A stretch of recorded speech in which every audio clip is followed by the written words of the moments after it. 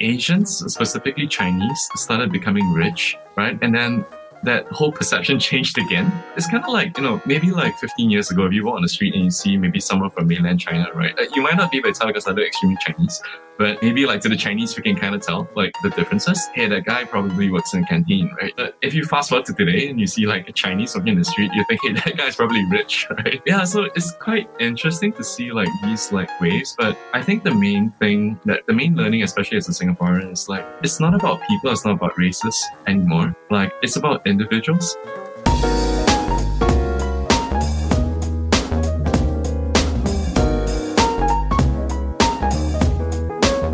Hey everybody, welcome to the GMI Rocket Show. I am your host, Roman Zelichenko, and today we are on episode 73, and we're going all the way to Singapore. Well, virtually. I'm here in New York City, but our guest today is coming all the way from Singapore. Our guest today is Junxian Lee, who is the co-founder of Moovaz. And Moovaz is basically a relocation technology company that helps companies, individuals with their relocations, everything from kind of visa and immigration stuff to, the bulk of the relocation process. It's interesting as an immigration lawyer, and I've talked about this many times on the show. As an immigration lawyer, I was always focused on the visa side of things, right? You get the visa processed, the person is good, and you don't think about what happens after. But again, I'll keep repeating this, but I think it's really important to say for our industry, so much of the immigration process is with the moving, the physical move of a person, their family, their goods, their dog, et cetera. And so I'm always really excited to hear about platforms and, of course, the founders and the teams behind them who are digitizing this whole effort. So I'm Roman Zelichenko, your host, former immigration lawyer myself, and now I'm the co-founder of Laborless, which is an immigration tech startup that automates H-1B visa compliance. Also the founder of GMI Rocket, which brings you this show and is a digital marketing agency for our industry as well. So without further ado, Junxian, thank you so much for being here and really excited for our conversation. And I know it's late in Singapore. So again, thank you for staying up and hanging out to talk. Hey, Roman. Yeah. Thanks for having me. Absolutely.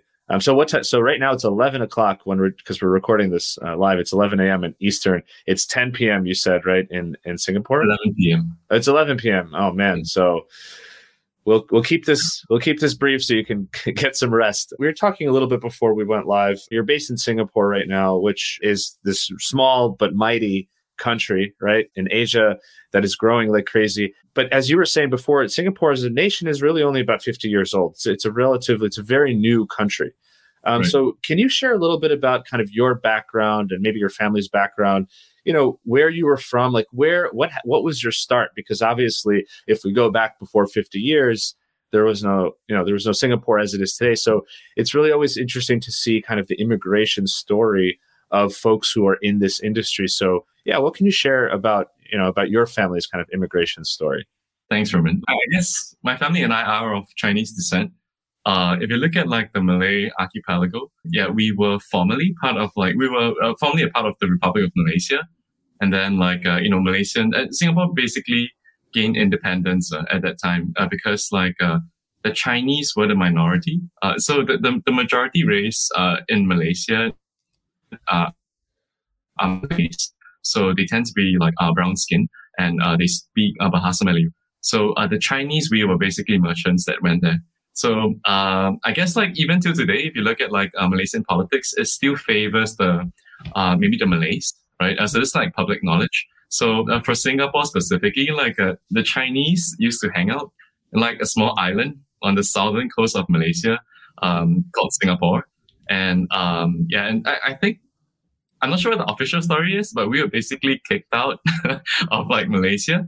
And that's when our founding Prime Minister, I don't know if you've heard of Lee Kuan Yew, but yeah, he came about and then really, got the leaders together and, against all odds, we have no resources, right? Created modern Singapore. So wow. Yeah. So I guess my family and I, my dad was from Malaysia. So most of my childhood actually was in Malaysia. I grew up in like plantations. So with chickens and like stray dogs and surrounded by rubber trees. So rubber tapping. This was before synthetic rubber was created. But yeah, so that's kind of like my childhood. And then In my early years, my family and I decided to then like permanently shift to Singapore. Then my siblings and I got educated through the Singaporean system. Our government made several very important strategic calls. And, using English as a medium of language was one of the main ones. And that has, kept us, I guess, globally competitive. And I think maybe just one other thing about, like growing up in Singapore, like we are multicultural. So in Singapore, you see like Indians, like Malays, Chinese. We have Europeans, we have Eurasians. So, like kind of like Europeans and Asians coming together because we were colonized before. And it's very natural for this to happen because it was just how we grew up with other people who look different. Maybe in one very real example, and I've studied in the States, and I guess that's why I've come to appreciate some things that I should not take for granted. Like if you go on a Sunday, right, and you can see your neighbor, one person coming out of a Muslim mosque, the other coming out of a Chinese temple, and I'm Christian, so coming out of my church, and that's totally okay. It's same street, and we go for lunch together, right? So it may seem mundane, but yeah, like strangely, when I guess when I was like spending time overseas, I've grown to learn to not take this for granted. Yeah, because I guess in many other parts of the world, folks who are, different cultures or different faiths tend to be kind of in their own communities, which is great. But at the same time, you start to, you don't have that access daily to different types of people, things like that. Yeah, exactly. And I guess like one thing, I'm not sure what foreigners think about like the Singaporean government system. It might be a command economy. It might be to a certain degree autocratic, but like our housing systems, for example, almost mandate that within, let's say, a level, right, there'll be a certain ratio of Chinese to Malays to Indians. So, my neighbors certainly have Indian altars and pray to Indian gods, right? And every day I would smell, like Malay curry from my other neighbor. And so, it's like totally okay because it's just the way we grew up. It's interesting because that's one of the things I really love about growing up in New York City, especially I'm from Queens, and Queens is a very, very multicultural area.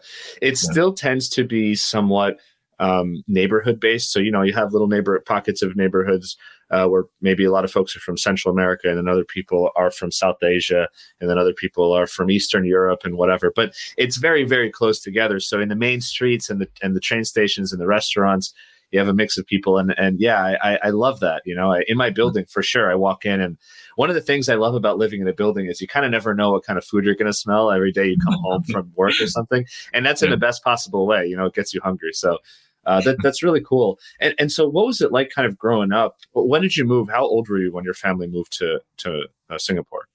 So like permanently when I was probably about 6.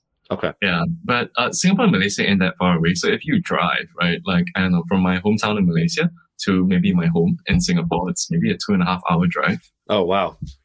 So we, during the weekends, we commute because like half of my family is still in Malaysia, but the other half is in Singapore. It's incredible. And is it difficult to cross the border, or it's fairly easy? It's really easy. Yeah. Because like many people who live, at least in the U.S., on the Mexican-U.S. border or the Canadian-U.S. border, for many of them, they work or see family or friends across borders too. And sometimes it's more difficult, sometimes it's easier. But yeah, it's in Europe, if you're in the Schengen zone, there's very often not even a check. You just enter another country. Right. So that's really cool. And what was it like? I mean, you'd mentioned to me that really Singapore as an economy has really exploded over the past 50 years. And we all know that it's one of the most powerful passports in the world. And many countries have their headquarters, or at least their regional headquarters in Singapore, and et cetera. What was it like to kind of, I don't know, what did you see as that transition? How did that, how was it growing up there for you during this period of kind of upward transition? So, I've actually seen, I don't know, like, it's a good question. I'm just thinking, kind of like reflecting, like, we actually saw different phases. So Singapore's population, it's only about 5 million, but we used to be 2 million, right? And then 3 million. And so, population growth was very, I guess, like key and strategic driver of our economy, right? That's how you increase productivity, right? Or production, right? Just increase the number of humans, right? So that was like the initial push. I'll say the earlier years, we saw a lot of Caucasians actually coming. So a lot of British, a lot of French, to a certain extent, like American companies as well, coming to our area and setting up regional headquarters, right? Mm-hmm. So yeah, so if you look at like, I guess like the neighborhood composition, there was like that initial phase whereby there were a lot of foreign talent coming in, bringing like technology, bringing like best practices, and we were just a swamp, right? So that was like the initial phase. And then like I think maybe 10 years ago, we started seeing people from South Asia coming in. And that's because Singapore started becoming, I guess, like rich, right? And therefore like the services market and the construction market started booming. And therefore we had like Chinese people from mainland China and like Indians from India coming in to fill the services sector. Yeah, but these, I guess like this group of people, they were doing like the blue collar work. Right. So the impression we had, I guess Singaporeans had, of like maybe Caucasians in the beginning, they're like, the colonial masters, right? Like, they tend to hang out somewhere, they drink wine, so that's kind of like the impression I have of my childhood. And then like, and then I guess once again, like we got a little bit wealthy and then other Asians started coming in, right? And then they were the blue collar workers. So, that dynamic changed. And then maybe like more recently, like, Asians, specifically Chinese, started becoming rich, right? And then that whole perception changed again. It's kind of like, maybe like 15 years ago, if you walk on the street and you see maybe someone from mainland China, right? You might not be able to tell because they're extremely Chinese, but maybe like to the Chinese, we can kind of tell like the differences. Hey, that guy probably works in a canteen, right? But if you fast forward to today and you see like a Chinese walking in the street, you think, hey, that guy's probably rich, right? Yeah, so it's quite interesting to see like these like waves. But I think the main learning, especially as a Singaporean, is like, it's not about people, it's not about races anymore. Like, it's about individuals. Yeah, so really like there's very little racial lens because, we use kind of like the guys up tops used to be Caucasian, right? But the guys up tops now are like Chinese. So, that we just don't take these things for granted anymore, right? Like, there's no fixed race. There's no like set bias, right? Against the race that we are looking at. And I do believe that's the beauty of global mobility. Yeah, it's incredible. And especially because it's so quick, that these changes, like you said, are so rapid within your lifetime. And even within a relatively short period of your lifetime, your surroundings force you to change your biases. We all have we're humans. Like we see something, we make an assumption, and then we push that assumption onto other people. It's just, It's natural. And it's really hard to get away from that. It's probably easier, maybe in a way, if you see it changing in front of your eyes constantly, which you're right, is really cool. I mean, once you see that happen, my hope would be that people are like, well, there's no better or worse people or race or nation. It's just, and which is really, it's really wonderful. I mean, not that this show is about that, but as you may know, I think in America, especially right now, there's just been such a big discussion around racial disparity and people learning or unlearning things that they've sort of been associated with. But it's harder in a big country because unless you're in a city like New York or San Francisco where you see this happening,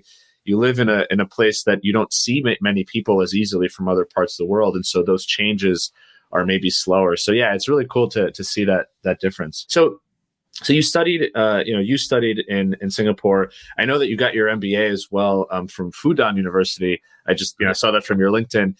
Was that based in China? So you went to China to study, or is that in Singapore? They have a campus. Okay, right. Yeah. So I've actually also studied in Boston. I did like a Master of Economics and Finance in Boston, and then I went and do my MBA in China. Okay. During my undergraduate days, I did an exchange in Vienna. So yeah, just kind of like, trying to get the feels, right? Of like, what is like European education and how do the guys on the streets talk, right? What do they care about? Yeah. And the same thing about like, maybe like, in America and same thing. And then in China. So yeah. And then, getting that lens, right, to really kind of like maybe understand, what is and what's not.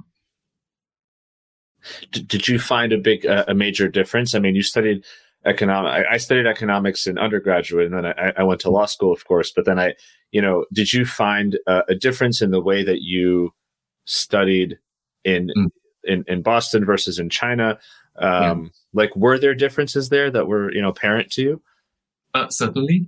So maybe in Harvard, right? So we study Keynesian economics, right?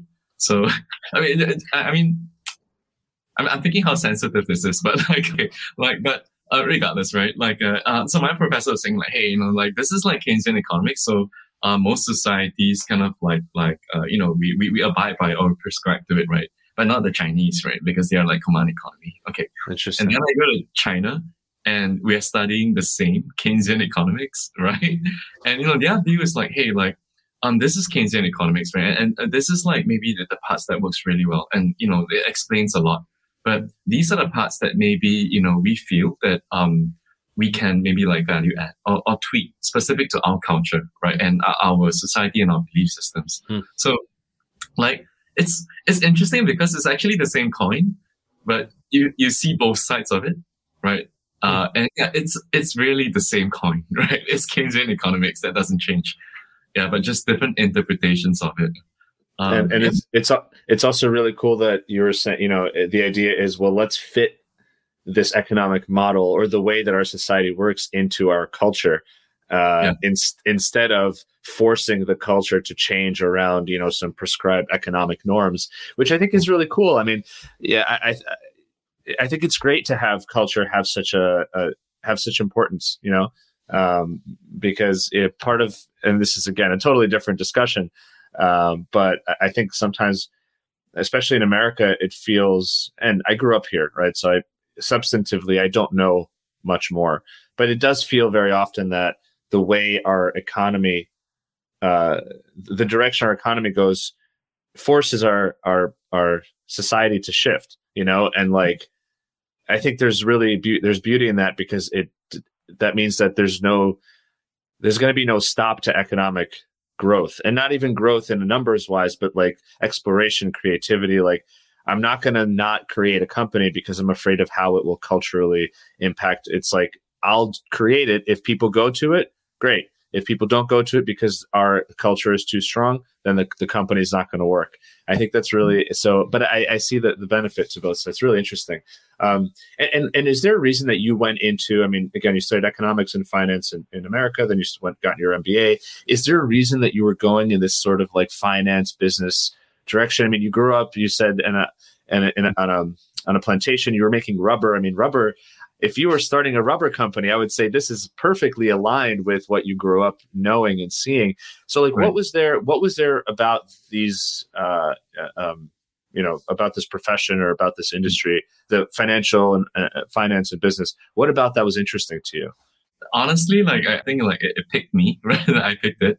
So as a socially responsible son, to like Asian parents. I'm not sure if you watched Jimmy Chen, but it's accurate to a good degree. Yeah. So I mean the key driver of the economy was, I mean, there were a lot of businesses in Singapore, right? So I have a general degree, and then I ended up specializing in finance. So it's basically where the jobs were.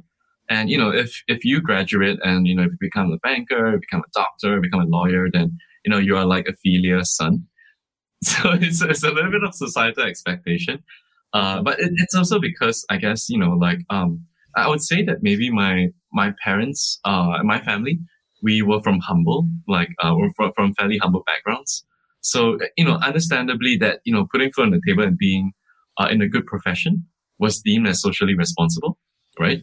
The times have since changed, but yeah, I do suspect that maybe for me, that I just kind of didn't think too much about it, right? Just kind of stay the course, study hard. These are kind of the good causes. These are the good jobs. Mm-hmm. Yeah. So I graduated, and then actually after working in a financial institution, I chose to work in a non-profit organization. Because do something is all about money, do something that's not about money, and it's like A/B testing, right? Theoretically, yeah. I as an individual must lie somewhere in between. Right? So the question is where? Is it 60-40? Is it 70-30? Yeah, because I think I was given a good education. I'm pretty confident that I can do most jobs, so I can pick it up, right? Then the question beckons, if you can do everything, what will you do? And there's that, that paradox of choice, right? That paralyzes you sometimes. So yeah, I was just trying to figure myself out. Yeah. So I want to dive into what was that first job that you got out of school? Right. You studied, you got your master's of finance and economics here. You went to get your MBA. And then afterwards, I guess, was that all kind of your school to school to school, or did you take breaks in between? I'm just sort of trying to understand the timeline of, your professional career in the beginning there. So I graduated with like a general degree in business, like with finance skills, right? So I graduated, I did marketing for a while. So like a bit of a jack of all trades. So I did marketing with the university. Oh, I graduated into the great financial crisis, by the way. So that was like 2008, not a good time for finance, I would say. And then worked in a financial institution, did front office work, then went to do nonprofit work. It was a nonprofit organization based out of BC. But I was working in the regional branch in Singapore. But involved a lot of travel. So taking a lot of best practices from like associations and education institutions in America, and trying to spread that, I guess, the sophistication into Southeast Asia, right? So and then I went to study primarily because I think I was still trying to figure things out. Yeah, I could do the work, but something didn't click. It clicked in China, right? I saw technology like really booming, right? So and this was technically like maybe an unsophisticated country, right? At that time, this was just 10 years ago. I can give you an example of what happened, and this like blew my mind. So like my classmates in China were kind of like withdrawing all their money from their bank and putting it into WeChat. Right, which to me is preposterous, right? It's like asking like maybe Roman, like, draw all your money out of like Chase, right? And put it into WhatsApp. Yeah. I mean, it doesn't feel natural. So, but lo and behold, an entire country doing that.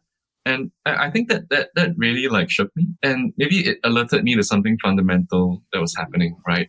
People trust and place maybe a higher degree of moral responsibility on the large tech companies than they do on the government. Right, I'm Chinese, right? Where I put my money is where I put my allegiance, right? So it's my comfort, and it's my foundation, right? So but lo and behold, they are placed technology company, right? That I don't know. I'm not sure about you, but maybe some Americans might hold like Jeff Bezos or Elon Musk to a higher degree of moral responsibility than they do like Donald Trump, right? So and this could not be. Coming from Singapore, this is very weird to see because we really trust our government, right? Especially in Asia, right? We have like countries like Vietnam, communist, right? So it's kind of like my context, right? So that was like very, very like surprising to see. And I think maybe that just announced that like technology has arrived, right? And it will never go back. So after my MBA, I came back to Singapore and I became kind of applied for the only job I could. I became a venture capitalist. It's kind of like where finance meets like tech, right? Yeah. And I was a VC with an organization that's listed in the New York Stock Exchange. It's a group. Yeah. So that kickstarted like I guess my journey and understanding into technology.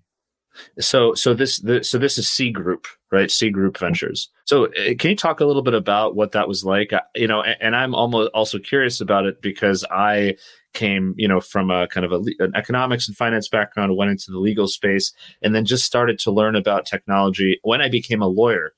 More about the sort of the VC world and the startup world. What was it like for you to get into that space, and sort of what are some of the things that you maybe took away from it? Because we'll get to Moovaz really soon, but obviously, you guys, you've raised some funding, but so that means you've been on both sides now. So what were some of the things that you were learning as you went into this world that combined economics with kind of the growing technology sector? Right. I think fundamentally, being able to see both sides of the coin and being able to understand what value creation means, to both parties, right? So you can structure something that's win-win, right? Like everyone wins. So finding that balance, I think, is key. When for us, fundraising is like finding a partner, right? So if the value proposition makes sense to both sides, then a deal can be done. Yeah. So I think starting out from venture capital really gave me like a fairly good handle on the commercial value of technology. Right. And there is a science behind it, right? It can be calculated, but it is fairly specific to high growth technology companies, right? This might not hold water for like Walgreens, right? You can't use that model. So, so I think mathematically understanding what that equation looks like for it to make sense to a venture capitalist that, has a 10-year fund life, right? And then understanding at what rate of growth does, the accompanying startup have to grow at, right? So that this model can make sense to all parties, was important. So I think, it really helps to be able to understand like the math on both sides. And I also feel like, and maybe this is not true, but I think about it from the perspective of a startup founder, having a conversation with venture capitalists and, with some VC firms. If they don't intrinsically know the motivations of a VC firm or like how they view, growth or success for them, I feel like it's harder to pitch your company. It's easier to sit down and say, listen, I know what you need. I've been on your side. So here's how what we have as a company fits what you need, But then to your point, it's a partnership. So you also want to say, well, what kind of VC firm are you? What are your terms? What are you going to give me? Is it just money, or is there a network or a mentorship or a specialization?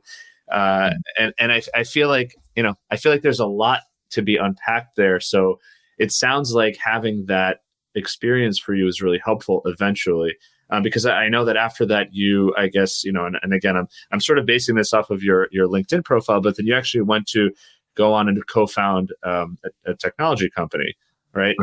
Can you talk a little bit about that? Because it looks like it's called Shield. Initially, it was called Cash Shield. So this sounds like a perfect culmination of your life in technology and in finance and in venture. What motivated you to start that company and go from being a quote unquote, as you said, maybe socially responsible, child of an immigrant that has a good, predictable job to now doing one of the hardest things imaginable, which is starting a company. So like, what motivated you to do that first time? So I do believe that, and this is just as an individual, like, there's always going to be an entrepreneur in me. During my undergraduate days, like even till today, like my very first business was actually to open like a cafe. So wow. So my partner and I actually till today we still have like a small chain of cafes. So I guess entrepreneurship has always kind of like been in me. Just trying to figure out risk versus reward, right? But I do believe that I made some silly decisions when I was younger, right? Maybe like too much testosterone, or I'm not sure, but I wouldn't make the same decision now. But I'm thankful that most of them worked out. But basically, I do believe that there's always kind of like being an entrepreneur in me. So, maybe as an individual, I think the earlier years were a little bit of a struggle because I'm inherently a jack of all trades. And I do believe I am more useful as a strategic thinker. That's more broad-based, right? A bit more macro, a bit more general. But as a young professional, you are kind of like required to really just grind through things. You don't go to the strategy department immediately, right? You kind of like you kind of like work your way into that role, right? And maybe when you're 30, you've earned your stripes, then here's a strategic role. So I think the earlier years were awkward for me, but I did my best to kind of do the job. And and then I think when I maybe hit 30, with enough savings, with enough like confidence, I came out to kind of like be a startup entrepreneur. So I think that's kind of like the dynamics that was like going on. How old were you? Just curious, when you started that first business, this like cafe. I mean, that sounds like not an easy business to get into. Right? Yeah. Real estate. You have a supply chain of things. You got to buy cups, and I don't know that's crazy. That's awesome. Yeah. So in Singapore, I was like 23 or 24. In Singapore, we serve the army. It's mandatory. We do have a conscript army, so we tend to be 2 years behind, like maybe my American like classmates. So so probably when I'm 23 or 24, we go to the army typically when we are 17 to 18, and then 19 we enter university. Mm-hmm.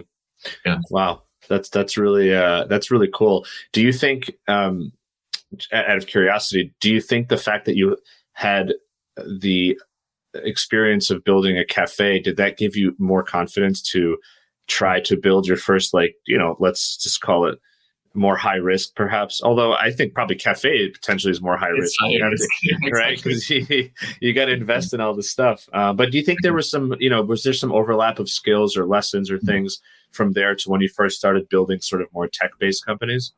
Yeah, and honestly, like I do feel that the biggest maybe like development I got through the experience was, so we've opened many cafes and we've closed many cafes, right? And some were more painful than the other.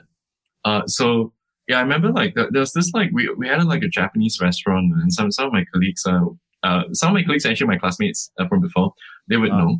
Yeah, like it was like hemorrhaging money, right? And the money anxiety was real, right? So we fell into like a very, very low state and really had to learn how to kind of like drag yourself out of that, right? So that builds character, right? On hindsight, it's easy to say, but I do think that was kind of like one of the main things, right? Whereby I do understand what will break me, and I'm very, very sure what wouldn't, right? And that brings to me a certain degree of peace in my everyday work, right? I'm okay if it doesn't work out, but I will always kind of like put my best foot forward.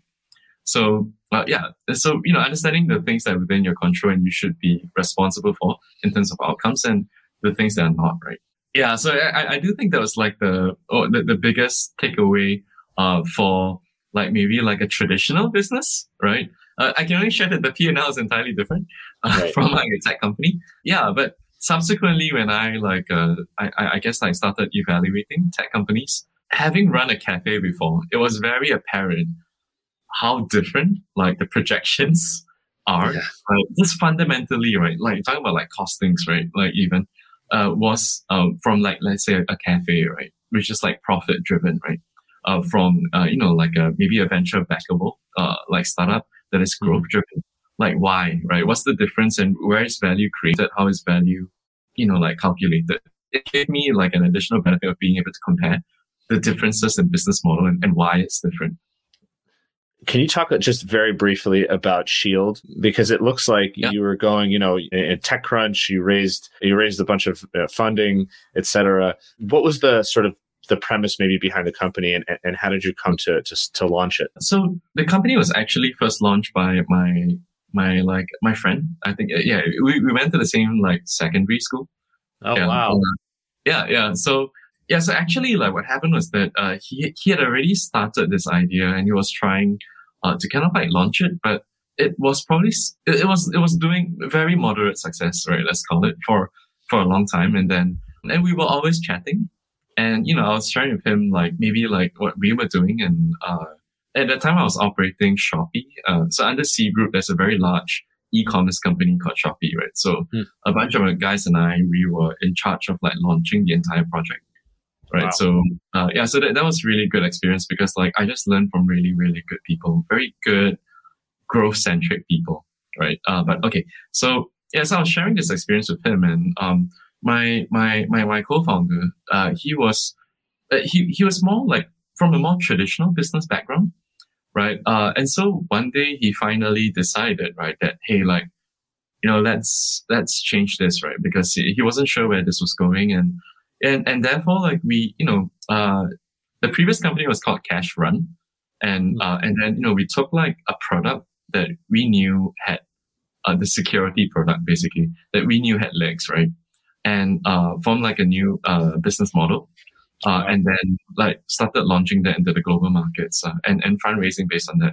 So my job was like my partner was like he was like more of a CEO CPO kind of person, and I was more of a CFO, COO kind of person.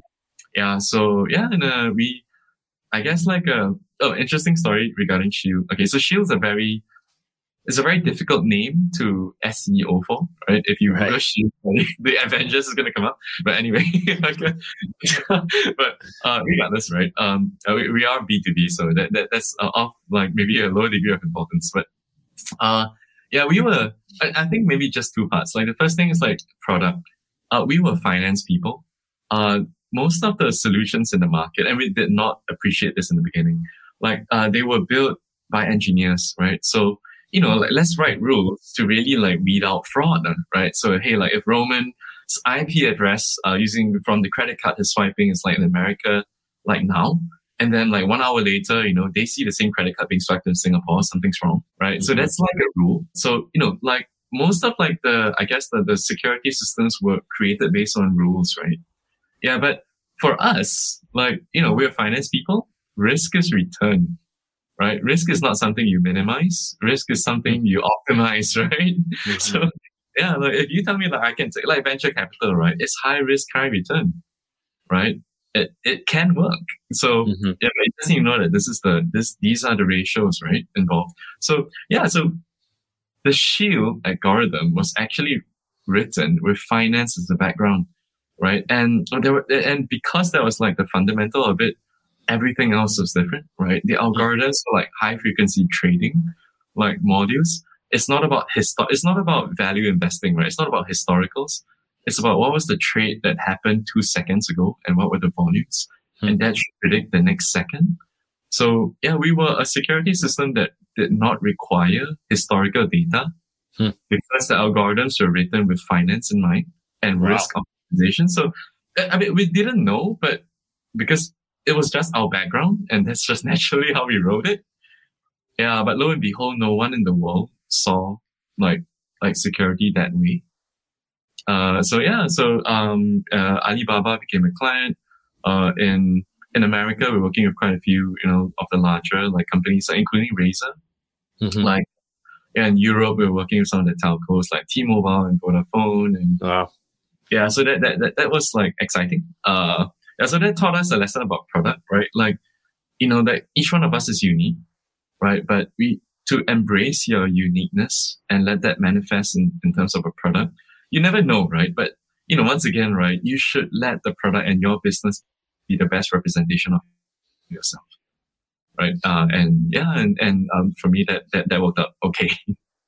Wow, that's such an interesting lesson. It also goes to show that you shouldn't take for granted the knowledge that you have and assume that everyone already knows it or that other, tools or solutions are built with that in mind. There's always the first. It doesn't mean that you created this idea or this concept. It just means that you took your idea and concept, which had a finance background, and turned it into a technology product, which at the time, obviously, that just sort of didn't exist from that perspective, which is, it's really cool. I think it's also a nice reminder from an innovation standpoint that innovation is never going to be 100% new. It's going to be maybe 15% new. And the other 85% is based on some culmination of existing information that you put together in a maybe different or unique kind of way. So you were there until 2018. Does the company still around at this point? The company is doing really well. Nice. In fact, so maybe it's a good segue into Moovaz. It was actually commercially a bad decision to step down from a CFO role of a very well and decently valued company. So our latest round, we're invested by Temasek. Temasek is like the sovereign wealth fund of Singapore. Wow. Yeah, so it's in a good place. Yeah, that's awesome. I guess I think maybe two things. Inherently, I do believe I am a 0 to 1 guy. I'm the most useful in problem solving and really building things up, right? I do believe that that's maybe the core value I can bring to the people around me and the society I serve. So yeah, with that in mind, a bunch of guys actually, my classmates, they were actually subcontractors for a moving company. And they were doing it for about 5 years. So these are my classmates, right? They were just thinking, hey, why isn't there any technology in moving? Where there's, in Singapore, we have the usual apps and we have the iPhone and all that, right? So everywhere else there's technology, but why is this industry lagging, right? So we had conversations about, what is the opportunity, right? There's a gap, yes, but is that gap an opportunity, right? Or that gap is just a problem that cannot be solved with technology. We went about sizing the market, trying to understand, for example, if you look at Relotech's representation in maybe the entire relocation market is only 0.1%, which is it cannot be, right? It's only one of two conclusions you can draw from that. Number one, there's no role for technology to play, which cannot be, right? Technology has a role to play in everything now. Or number two, right, whatever manifestation of technology that exists cannot correctly or sufficiently address the needs of the market, right? So yeah, so if you're at 0.1, bring it to 10%. So if you look at ride-hailing, ride-hailing is 33%. If you look in America, e-commerce, right, there's probably about 17% of retail. So yeah, there is a 100x growth opportunity, right? Bringing 0.1% to 10% is 100x, but there definitely isn't a 100x growth for ride-hailing, or 2x growth at most for ride-hailing, right? So to a VC, that's exciting, right? But that's also risky, but that's also exciting. What about the industry? So, and I guess I'm going to ask you, did you have personal experience moving maybe you obviously moved first as a student, so you relocated to the US for, I guess, 2 years or so on a student visa. And then you worked, I guess, in the US. So you probably had some sort of a work visa or something like that when you were at the nonprofit. So you went through the relocation process there. You went to China, which I guess is a bit closer, but nevertheless, it's a move. You're in a different country, etc. Did you ever also have to relocate for work? Maybe with the VC firm, did you have to do any assignments or projects internationally where they sent you on a professional move? So I was actually just chatting with the guys earlier about this. I'm gonna deliver this in a measured way. But maybe if you look at when I was doing e-commerce at C Group, right? In a year, maybe out of 12 months, 9 months I'm not in Singapore, right? Wow. But I feel visa policies are actually probably in a little bit of an unstable state, right? So in certain countries, right, where maybe work visas were a little bit more forthcoming to apply for, I did have a work visa. But anyways, I'm 2 weeks in this country, 2 weeks in the next country, 2 weeks in the next country. So, maybe it's a tourist visa. I don't know, right? In some countries, tourist visas 30 days. In some countries, it's 90 days. And, so but I am traveling for work. So yeah, I do think that, it's going to come to a certain confluence, right? Whereby, we need to rethink the way we look at short-term visa versus long-term visa, right? Yeah, it's not categorized correctly, I feel, in a modern age of business, especially with digital nomads, especially with remote working, right? It's not so relevant anymore. Yeah, so I guess in some countries I did have a work visa. In some countries I technically did not require a work visa because I did not have to stay there permanently for an extended period. Mm-hmm. Right, I can be a little bit more nomadic about the way we look at it. And right. And let's be honest, how many people work as digital nomads around the world? They open up their laptop, they go to a cafe, and they run their marketing agency, their YouTube channel, their Facebook, their Instagram account, whatever it might be, and they're monetizing. And look, it's one of those things where consumer technology has far outpaced the regulations and laws, especially internationally. And I think that's normal. It's really hard to change a law. It's very easy to launch an app, comparatively speaking. And so it certainly makes sense. Obviously, as a lawyer, what our job is to inform our clients or the world, the industry more generally. Here's what you should or shouldn't do. Here's how you can maybe get away with this, or here's what you definitely should stay away from. But the idea is that you traveled a lot for work. So when your friends that were subcontracting in the moving industry started talking about the lack of technology in this space, was there any part of you that was yeah, wait a minute, now that I recall all of the moves that I did as a student for work, etc., it could have been better, or was there no connection like that? No, 100%. There was I totally related to it. So just in China, right?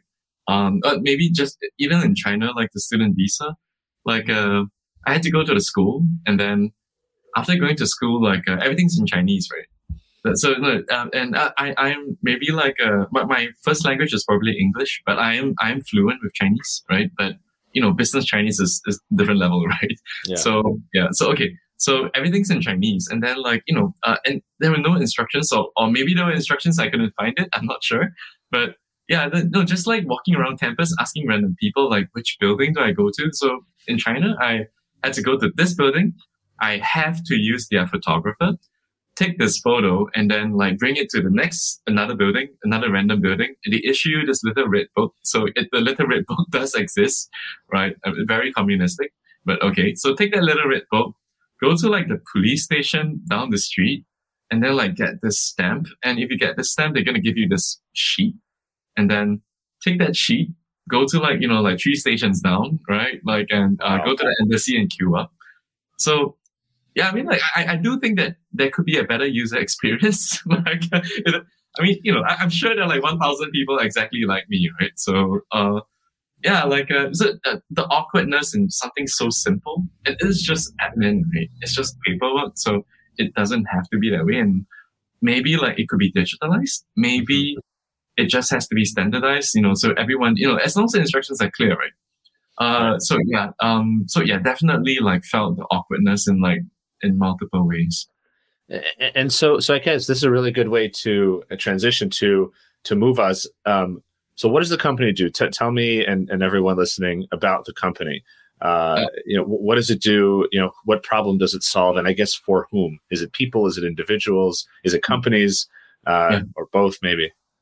Yeah, it's for companies. So we are B2B2C. So Moovaz is a technology company, and we provide relocation management software basically for relocators and their families like globally.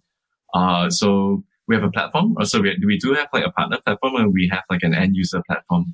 So platforms are equipped with like tooling that I guess like what we really want to do is like bring the joy out of moving, and in the process reduce uncertainty and stress rate.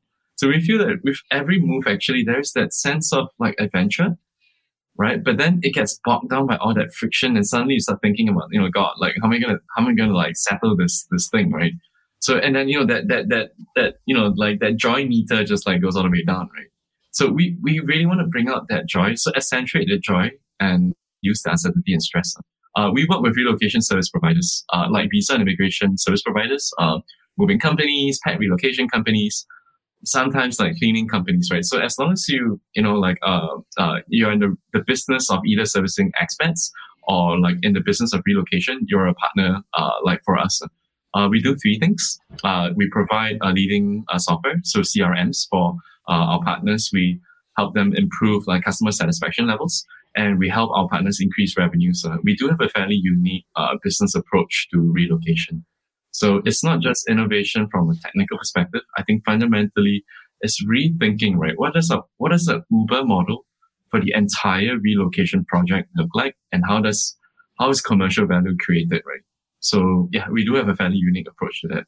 So yeah, we work with people like you, Roman, like labelers. Do you work with companies' in-house teams? Because many large organizations have in-house mobility immigration teams who almost function like their own little, RMC or what have you. So do you also support them as your clients or as partners? We do. In fact, so let's say so one of our people, one of maybe I wouldn't call it clients, but people who work with previously with their employees or the corporate assignees, right? Like Accenture. So the senior level guys would tend to have they tend to have like assistants or a secretary, and it tends to be like the full service, right? Oh, in fact, Danielle, my colleague, was just sharing that Serva and BGRS, they just merged. So interesting, right? And they are like the large RMCs, right? That service maybe the top guns, right? Mm-hmm. We feel there's everyone else. There's like the junior mid stuff, right? Junior mid stuff, and maybe they are self-initiated. They're on a lump sum, they're on a 2-year local plus contract, right? So the HR departments work with us to recommend like our platforms, right? For the areas that they don't cover. So in-house mobility departments, for example, could help with like visa application. But everything else, you might have to manage on your own. So they work with us to kind of like to help like that entire process for the employees. So okay, so if I want to go through an example if I can, maybe for myself and perhaps for others. So you have these clients that are maybe in-house mobility teams. Do you also have a network of partners who fulfill some of these services? So if I'm large corp XYZ based out of San Francisco, and okay, fine, the senior level people white glove service. Everything's going to be done for them. But the junior and sometimes even the entry level employees, relatively few years of working who want to do a 6-year assignment somewhere for the fun of it. They're single. They want to live in Paris, whatever. And so would it make sense for the in-house team to use Moovaz? And then if they do, okay, they have an immigration supplier on, a lawyer or a law firm or whatever on the ground. But then to your point, the person wants to move their dog and then they also want to find a home and all that. Did they do that all through your platform? And if so, do they find the providers or how does that, can you walk me through that a little bit? Yeah. I guess the short answer to that is yes. We are an amalgamator, but obviously we're a managed marketplace, right? So we have a concierge and we have like a software to help with the relocation management process, right? So it's really at your fingertips. We have about maybe today 2,300 partners globally, but it's not enough because in America, for example, just certain states we have maybe 3 to 5 partners, right? Yeah, and we do tend to work with our more trust. We do have VIP partners, right? And whereby I realize the working relationship is good. So, we do. SKUs wise, I think today, I'm just checking with my colleagues, probably 10,000 plus SKUs. Wow. But if you talk about maybe active partners, my guess is maybe low hundreds. Mm-hmm. Mm-hmm. So the idea would be it's like a full service. I go onto the platform and the different individual facets of moving, relocating, I can fulfill through the platform. And then of course I'm assuming there's tracking mechanism and dashboard, something like that. Yeah. Yes. Yeah. That's cool. How do you think the landscape is changing with, as you were mentioning sort of briefly, now there's digital nomads and there's a work from anywhere policy, is that something that you guys have been thinking about or are looking forward to? Or is that now this sort of next step of mobility and, we don't know what that future is going to look like? Yeah. So maybe like 2 parts. So I think migration has has existed since the dawn of mankind. So people move seeking a better life, right? That will not change. So yeah, I don't know, but flows change, right? Where are you moving from? Where are you moving to, and why, right? So I think what we're looking at is maybe the pandemic is one reason why, right? A new reason why. So that affects the way people move. Work from home or embracement of remote working, right? That's gonna drive movement in a different way. So it's not. I don't think this is a unique event, right? But it's an event nevertheless, right? So I think maybe the team and our job is to figure out how does this therefore change consumption habits, right? And how do we make sure that we can best serve needs? The needs are changing, but we are nimble, right? We are a startup, right? So if anything, we are good at, we are fast, right? Yeah. So figure things out. So and this is unlikely to be the last change. In fact, I know the Ukraine war has resulted in net migration westwards, Estonia, Lithuania, right? And and that's an event, right? So maybe for us, we're not exactly strong in that side of the world, but that is an event. Closer to home, Sri Lanka currently has a currency crisis, right? And they are experiencing brain drain. So very good engineers leaving the country because, economically speaking, the opportunity is elsewhere, right? So identifying that and figuring out how do we wrap our service offerings around that market as an origin and whichever markets as a destination, right? So it is a continuous process. I think maybe one other big shift that we've seen a little bit more pronounced would be HR policy changes. Yeah, so if you look at maybe the large RMCs like Server and DGRS, they are specialized in servicing certain kinds of clients in a very white glove way, right? But then there's everyone else. And I think what's happening in the market is that group of everyone else is growing at a growing rate, right? So you're going to need new solutions. Right? Kind of like Airbnb, right? Nothing wrong with Hilton, right? It's just that there's a new market that's like emerging and new needs. So I think that's kind of how we look at the market. So it's like servicing the, let's just call them SMBs, small and medium-sized businesses from the relocation space it's a growing segment. And it's not that you're taking away from the other pie. I think it sounds like the pie is just getting bigger. Yeah, yeah. The needs are changing, and it might not even be an SMB. Some some MNCs, some large corporations don't really have an international assignment policy, right? Or and some small companies are extremely remote, right? So it's really needs basis, but I think ultimately is how do we create like product flows for this group of people, right? You can have like millionaires that honestly would rather stay in an Airbnb, Right. right? So yeah, I do think it's pegged to like maybe like consumption habits and user flows. That's really interesting. I was going to ask you, you guys, it was in the news, you raised a Series A round, I think $7 million in April of 2020. Yeah. So right as the pandemic really shut the world down, and kind of really put movement to a halt. Obviously, there were still people moving in many exceptions, and through that, remote work has changed the policies and brought about what is today. But I'm just curious from you as somebody who came from the VC world. I know that fundraising takes some time. It could take 1 month or 6 months, but there was a lead up to it, and it's like you close the round, you finally announce it, and then boom, the world shuts down. You as a leader, how did you navigate that? And maybe how do you continue to navigate that now? Because the world is open, but it's still kind of iffy. Right. So, communications with maybe we have a very, very good Series A investor in Quest Ventures. Quest Ventures, they are operator led. So these are guys that they used to run their own startup, but now they're VCs, right? So I think there is maybe like alignment as kind of like startup founder to startup founder, right? That there are things that are external and there are things that are internal that you can control, right? So the deal went through, but my commitment to like our investors and our stakeholders, right, was that what I'm gonna do, right, is like the spending plan has to change, right? Because we're gonna need time for one, like the pandemic to stabilize, right, and two, for us to figure this out, right? I'm an entrepreneur. Like I would say that I'm optimistic, but I tend to look for the silver lining. But I demand of myself that I substantiate that optimism, right? The opposite of that would be just like I don't know what you call it, like confident ignorance is dangerous, right?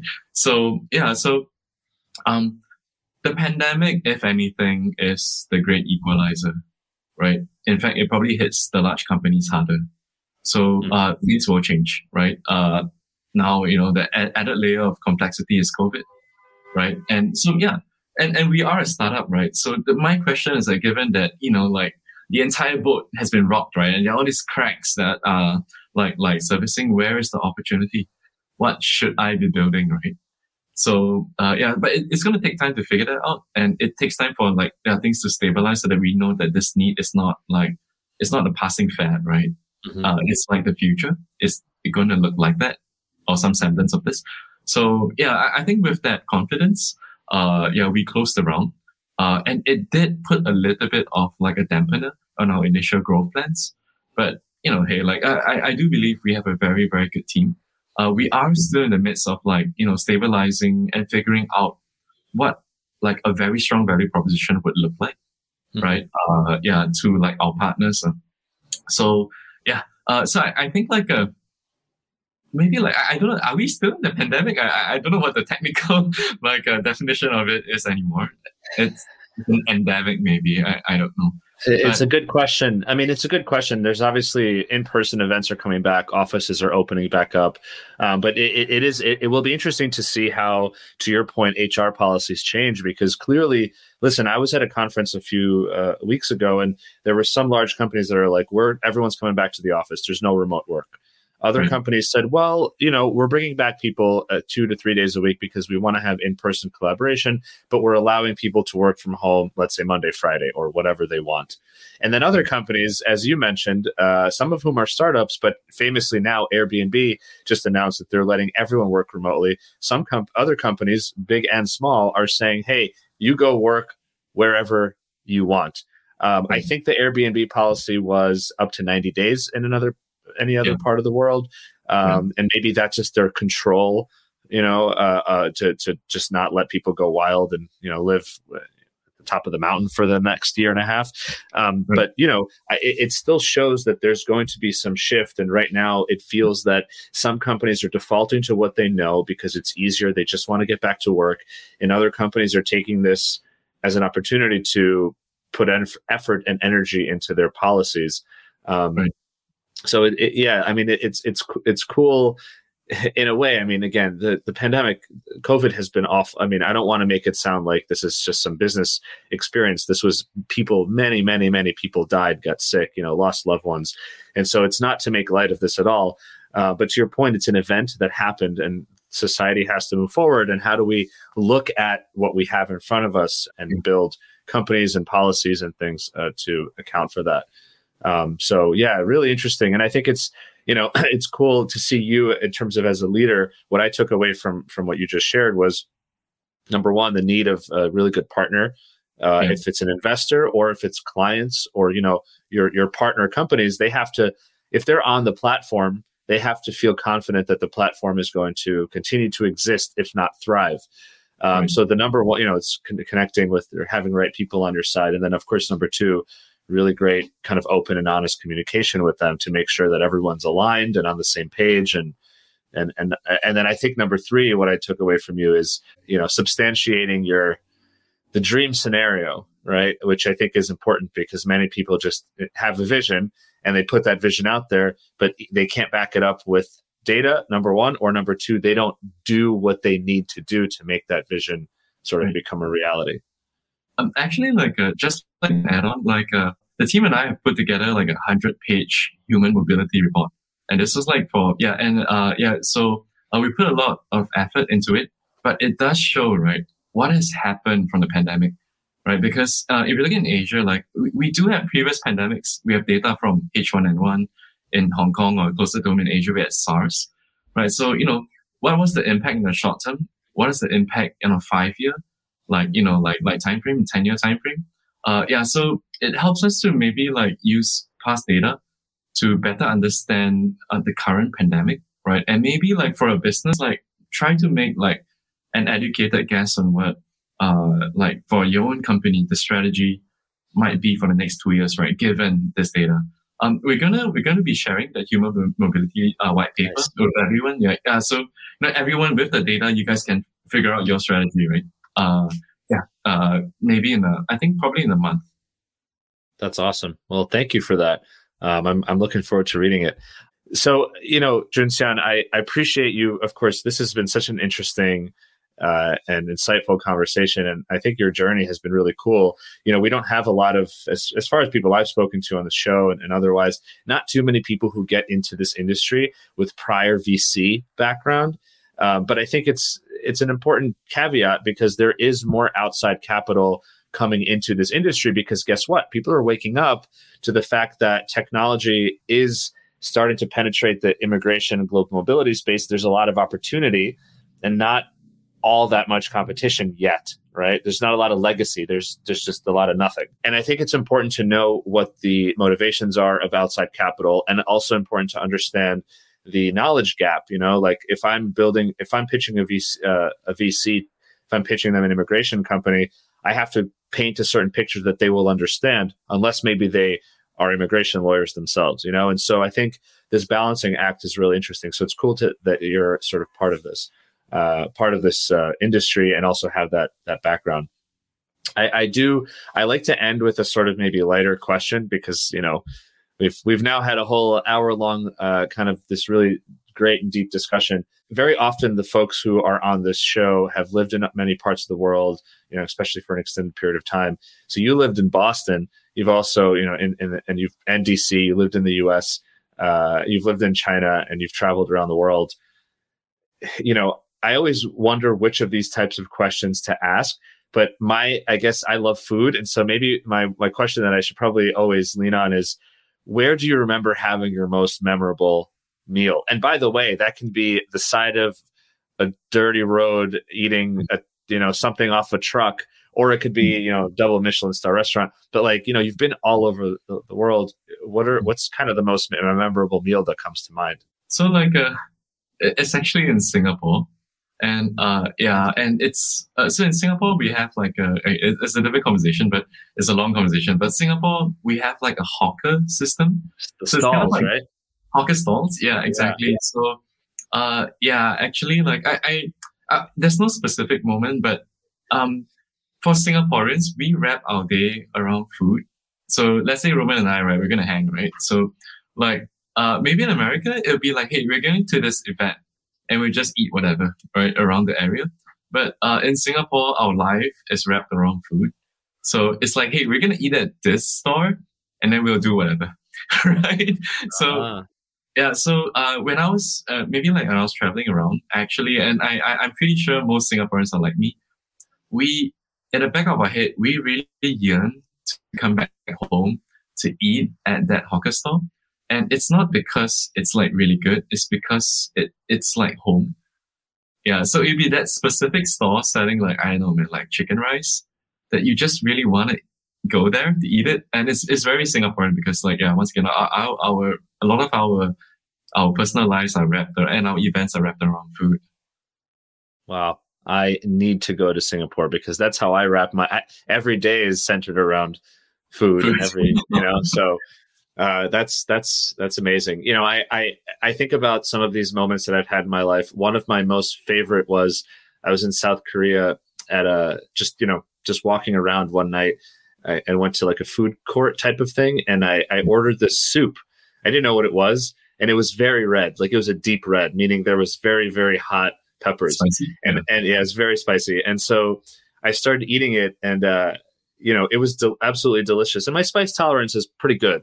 But it was, visibly, I was sweating and my face was hot, and I kept on walking. There was like a little water cooler. So I kept on walking and refilling a cup of water and drinking it, going back to my table, eating the soup. And I was by myself.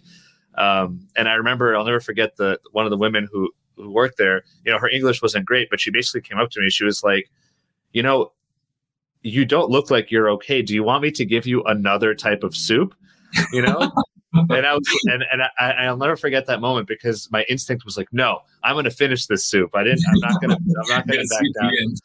Yeah. So it was just, like I totally understand you. This concept of a very kind of homey, an environment that feels.